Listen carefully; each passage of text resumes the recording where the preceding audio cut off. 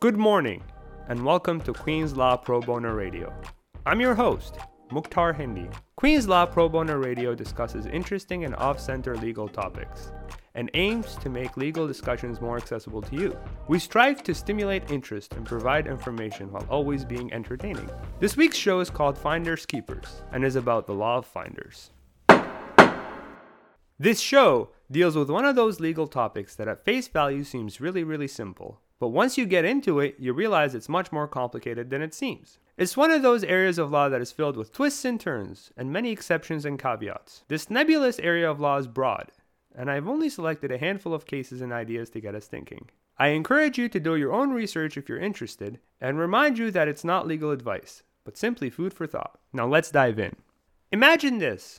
You're walking down Princess Street on a sunny Sunday afternoon when you notice a shiny object below a patio table belonging to a restaurant. You get closer and realize it's a gold bracelet. No inscriptions or clues are present. You ask the passers-by and the staff at the restaurant, but they have no idea from where the bracelet came and who its true owner is. To whom does this bracelet belong now? To answer this question, we need to explore the law of finders. This is the term used to refer to the collection of rules governing ownership of lost or abandoned property. Everybody learns a simple rule at an early age: finders keepers. This age-old phrase is both simple and memorable, and stems from the ancient Roman laws codified by Emperor Justinian. The law then stipulated that unowned property became the legal property of its first taker, and when that property that was intentionally abandoned could be claimed by a finder. In cases where the abandonment was unintentional, the owner of the property retained rights to it despite its loss. The British common law, on which our Canadian legal system is based, later refined these concepts into something more. It came to consider finders to be what the law calls gratuitous bailees, kind of like custodians for the rightful owner, and ascribed to them certain responsibilities in relation to the found property, such as caring for the property and making a reasonable effort to find the property's rightful owner. Moreover, whereas the Romans only recognized the finder as being a keeper where the property was intentionally abandoned, the British extended this concept in a watershed case called Armory v. Delamry. Armory was a legal case from all the way back in 1722. It was a dispute over the ownership of a valuable jewel that was found by a chimney sweep named Armory. The story goes that when Armory took the jewel, which was in the setting of a ring, to a goldsmith working for Delamry to have it appraised, the goldsmith removed the jewel from the ring to weigh it, and then returned the ring without the stone. He appraised the stone and offered to pay Armory for it. However, when Armory refused the offer, the goldsmith decided to keep the jewel anyway and refused to return it. Therefore, Armory brought a lawsuit against Delamry. The court thus needed to decide whether either of them had any right to the ring and jewel, since Armory was a finder and Delamry was just a taker. The court decided in favor of Armory, stating famously that, quote, "The finder of a jewel, though he does not by such finding acquire an absolute property right of ownership, yet he has such a property as will enable him to keep it against all but the rightful owner, and consequently may maintain trover." End quote. The case is often cited as the legal precedent for the phrase finders, keepers, losers, weepers. The rule from the case being that the person who finds an object is entitled to keep it unless the true owner can be found. It departed from the Roman law in an important way, as it recognized not only that finders can be keepers for intentionally discarded property, but also for lost or mislaid property as well. However, the law of finders is much more nuanced than this. The courts have added many exceptions and considerations after this case, complicating the finders-keepers rule.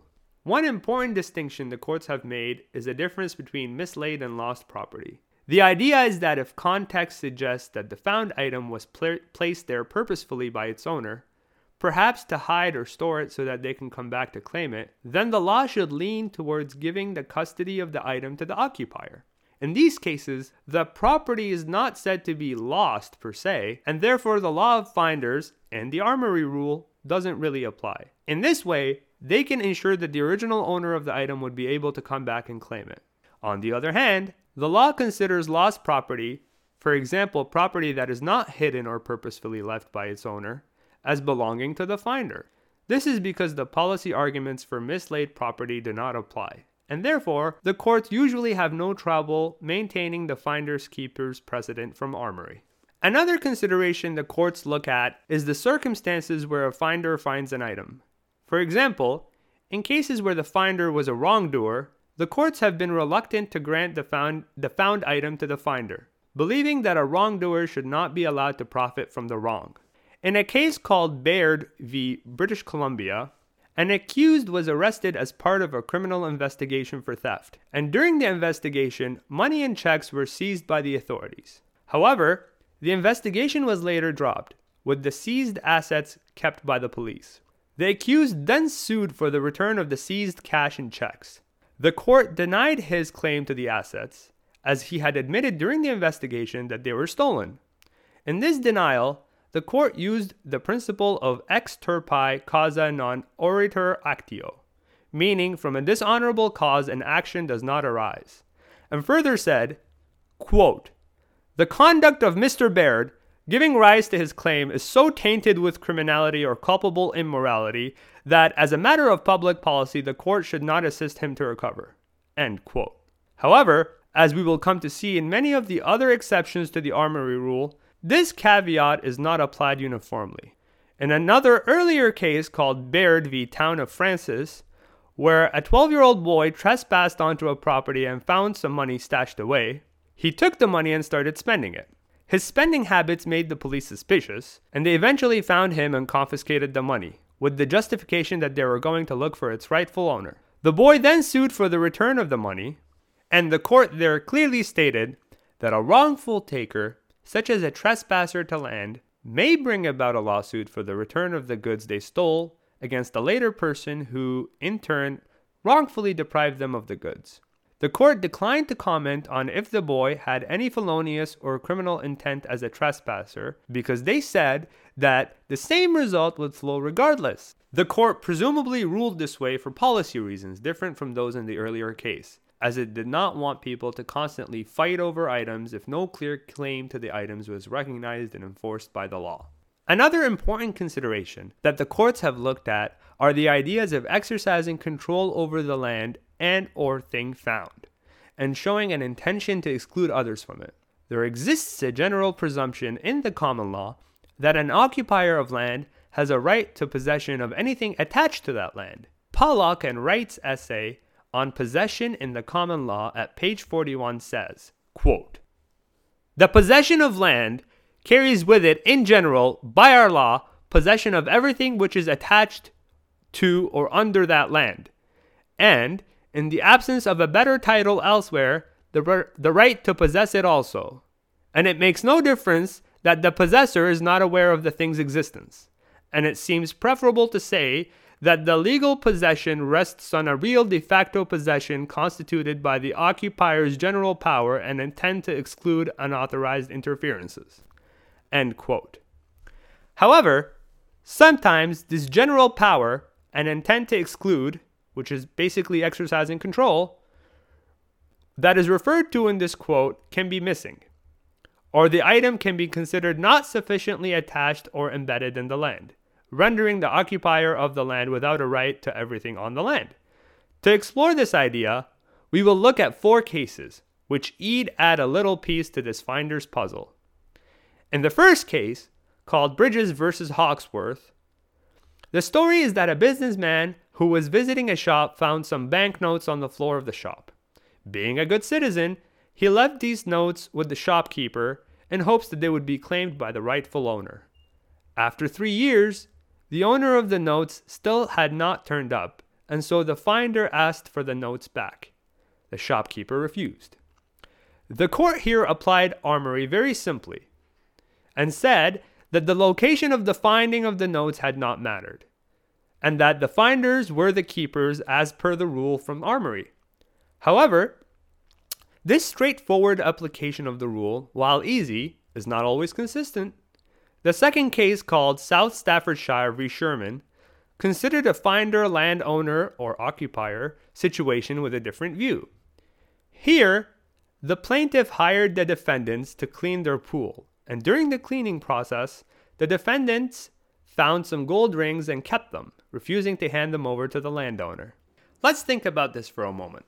A straightforward application of the rules from Armory and Bridges, which can be summarized by saying that finders have a better claim than all but the original owners, despite the location being the property of another person, would have these rings given to the pool cleaners.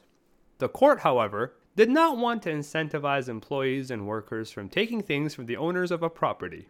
Therefore, the court instead decided that the degree of control an owner or occupier of land exercises over their land and found property to be a key differentiator in this case from the ruling in Bridges. It then established two exception rules. One, that when a servant or employee finds an item, he's presumed to have found it for his master or employer. And the second is that there exists a rebuttable presumption that a landowner has a better claim to an item found on the land than a finder, given that they exercise sufficient control over it, it being the land or the item.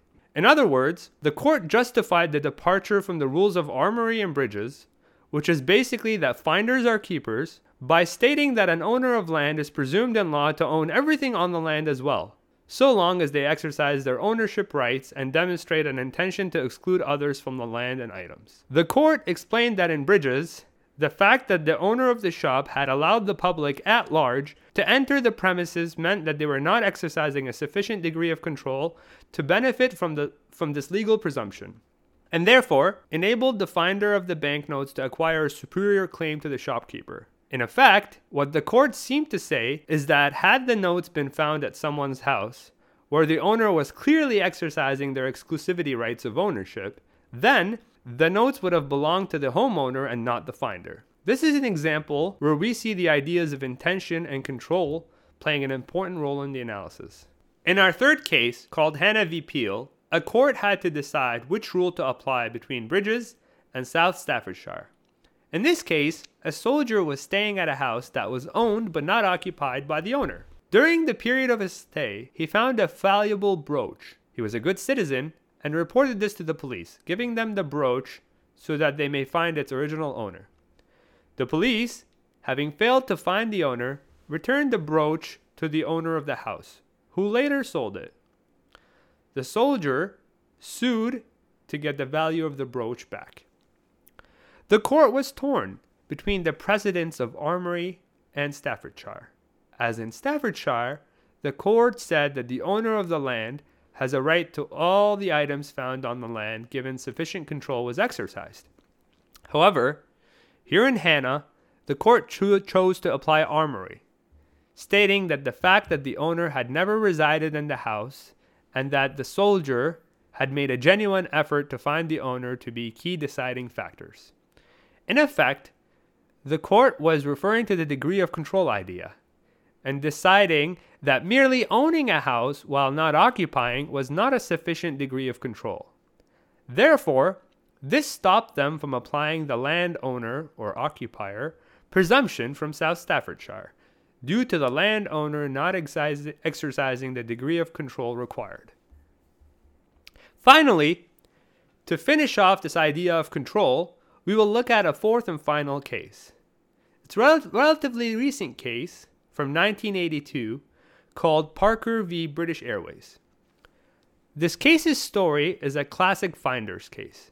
Basically, a passenger found a gold bracelet at a British Airways airport lounge exclusively reserved for the passengers. Being a good citizen, the passenger asked the lounge staff to take the bracelet and to try to locate its owner. If the owner was not found, the passenger requested the bracelet be returned to him. After the airline failed to locate the bracelet's owners, the bracelet was sold and was not returned to the finder. As a result, the passenger sued the airline for the value of the bracelet. This case turns on the idea of control as well.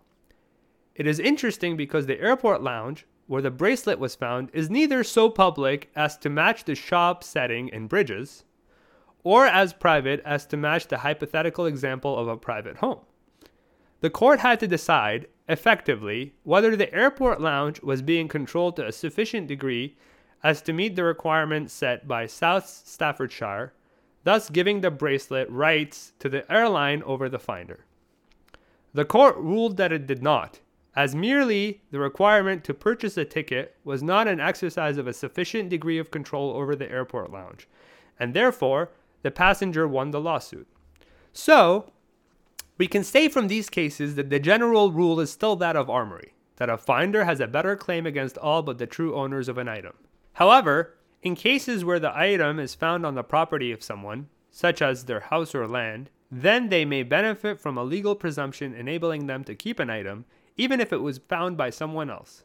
This presumption only applies if they had exercised a sufficient degree of control over their property and did not let people access their land willy-nilly.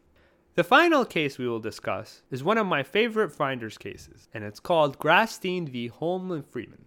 Here, while cleaning the basement underneath a retail store, which was not open to the public at the time, an employee of the store found a locked box. He informed the owner of the store, which is also his boss, of the discovery, and the owner told him that it probably has some tools in it and they should put it away on a shelf. Subsequently to this, the original employee, alongside another employee, got curious and broke the lock on the box, finding money inside. The challenge then becomes to determine whether the basement owner or the employees had the better claim to the money found in the box. The finders here are relying on Armory, Hanna v. Peel, and Bridges to say that they, being the finders, should be given possession of the money. Hello, finders keepers. The basement owner is relying on cases such as South Staffordshire to say that the owner of the land has a better claim to items attached to or on the land, and that an employee finds an item for their employer. This much is certain. The occupier basement owner did not know that the box was there initially, and then did not know that it contained any money. Therefore, it seemed hard to make an argument that the basement owner showed any intention to exercise control over the box or money. The court acknowledged this. The court also, in obiter, or by passing, first decided that the box was lost and not mislaid, despite being on private property that was not open to the public. But how can a locked box full of money be lost? Can you imagine that? It seems to me far more likely that someone locked the box with the money and left it there on purpose. In any case, the court went on to comment on the rule from South Staffordshire that when a servant or employee finds an item, he finds it for his master or employer, and hints that even if the claim turned on this rule, the court would have rejected it, since the employee did not find the item in the course of his employment.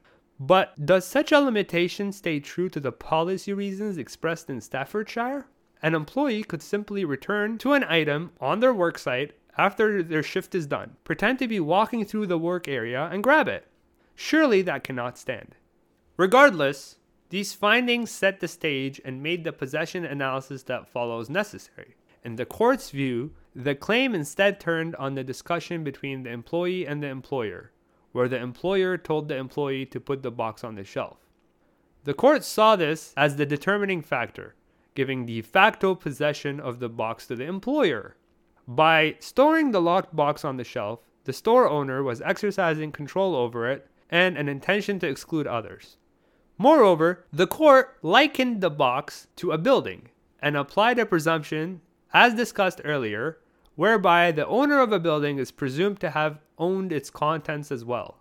The court said, quote, "And I should think that the same natural presumption in favor of the occupier of a building, which I discussed earlier, exists in favor of the person who has the possession of a receptacle.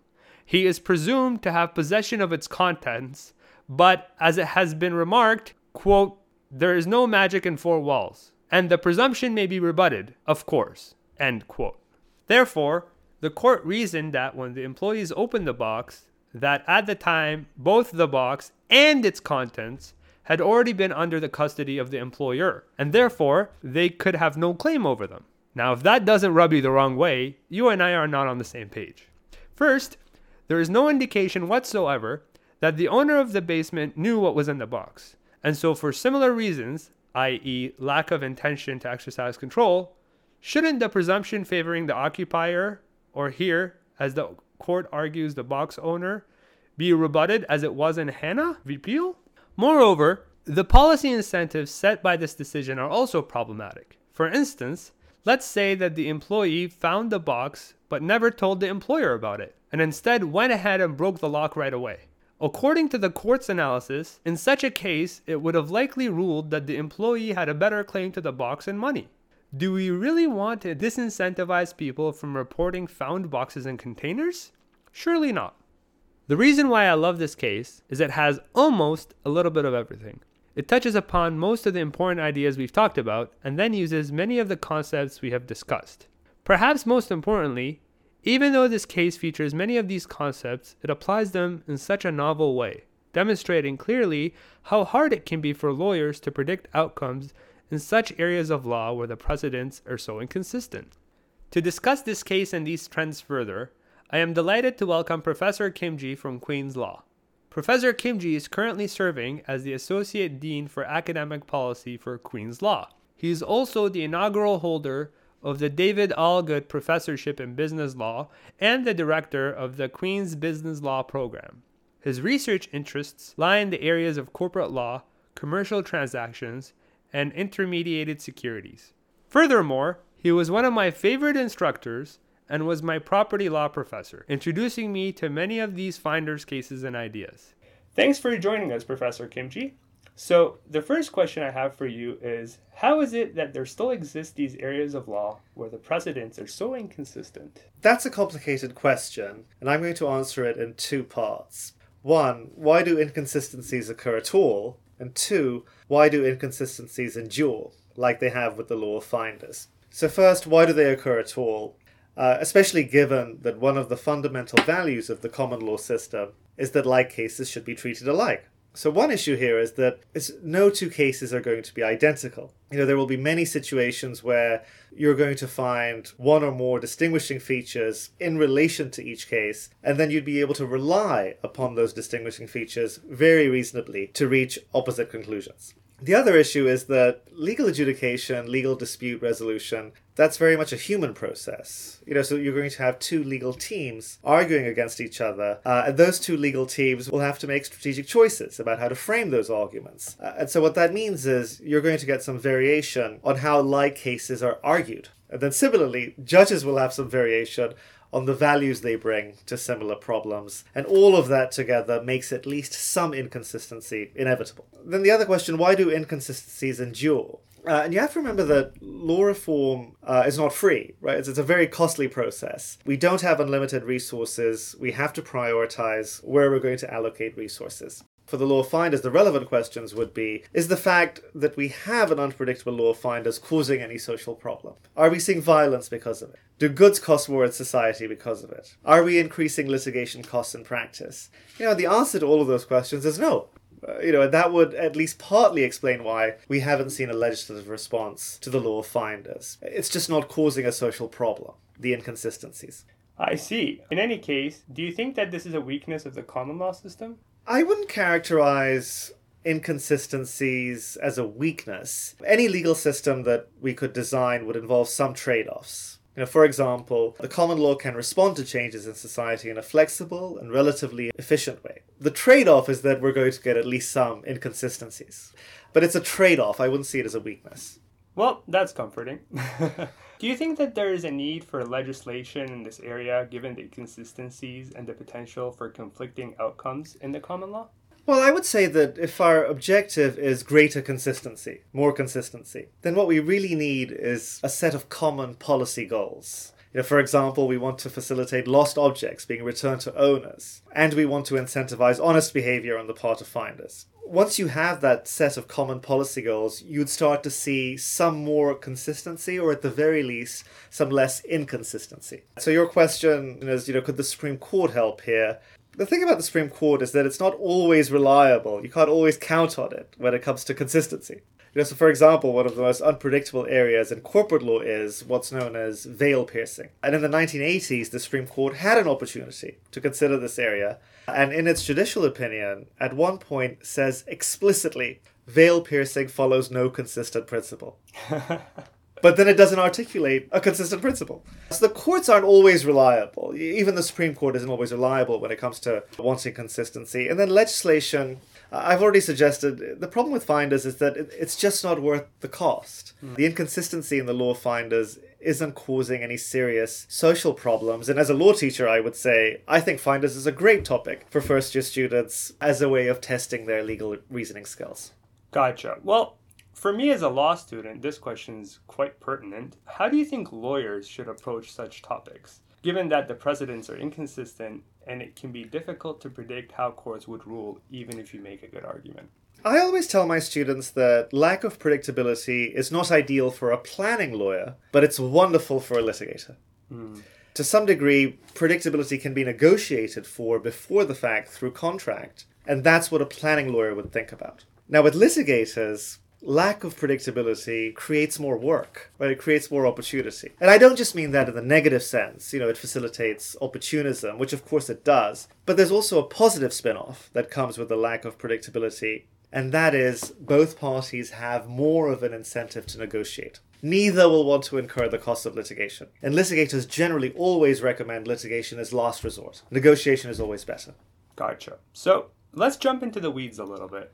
Remember that case Grafstein? Well, in Grafstein, we see the court deliver a 9-page summary of the precedents that we discussed, but then it decided to break off in a 1-page judgment and deliver a possession analysis that seems rather arbitrary. Why do you think that was, and do you think this will further complicate this area of law? That's really hard to say. We have to remember that it's not only the Ontario Court of Appeal's opinion in Grafstein where we see this phenomenon that you're describing. In Finders cases, we quite often see more space dedicated to describing past cases than analysis of the present case. Yeah. I suspect what's going on is that judges, like all of us, are trying to make sense of a complicated area of law. They're given all these cases to look at by the litigators in argument, and the description of them in judicial opinions is simply an effort to make sense of it all. Do I think this further complicates the law of Finders? No. It was already complicated to begin with, and the Ontario Court of Appeal was dealing with a factual situation that was quite unlike all of the cases that had come before. The judicial opinion is just a further illustration of how we just lack a set of common policy objectives in the area. For example, we have cases where the outcome was at least in part motivated by a desire to incentivize honest behavior on the part of Finders. That motivation seems not to have informed the outcome in Grafstein at all. Thanks for your insight, Professor Kim Ji. Thank you so much for having me. Before we end the show, we would like to say that the views expressed on the show do not necessarily reflect the views of the producers, host, or the Queen's University Faculty of Law. This podcast does not contain any legal advice. Pro Bono Students Canada is a student organization. This podcast was prepared with the assistance of PBSC Queen's Law student volunteers. PBSC students are not lawyers, and they are not authorized to provide legal advice. The podcast contains general discussions of certain legal and related issues only. If you require legal advice, please consult a lawyer. For more Pro Bono Radio, check us out at probonoradio.com or on most podcasting platforms and broadcasting weekly on CFRC 101.9 FM, Kingston's only campus and community radio station. Today's show was produced and hosted by yours truly, Mukhtar Hindi. We're also proud to have hosted Professor Kim Ji of Queen's Law. If you liked this interview, you can find more on the Queen's Pro Bono Radio website. Thank you for listening.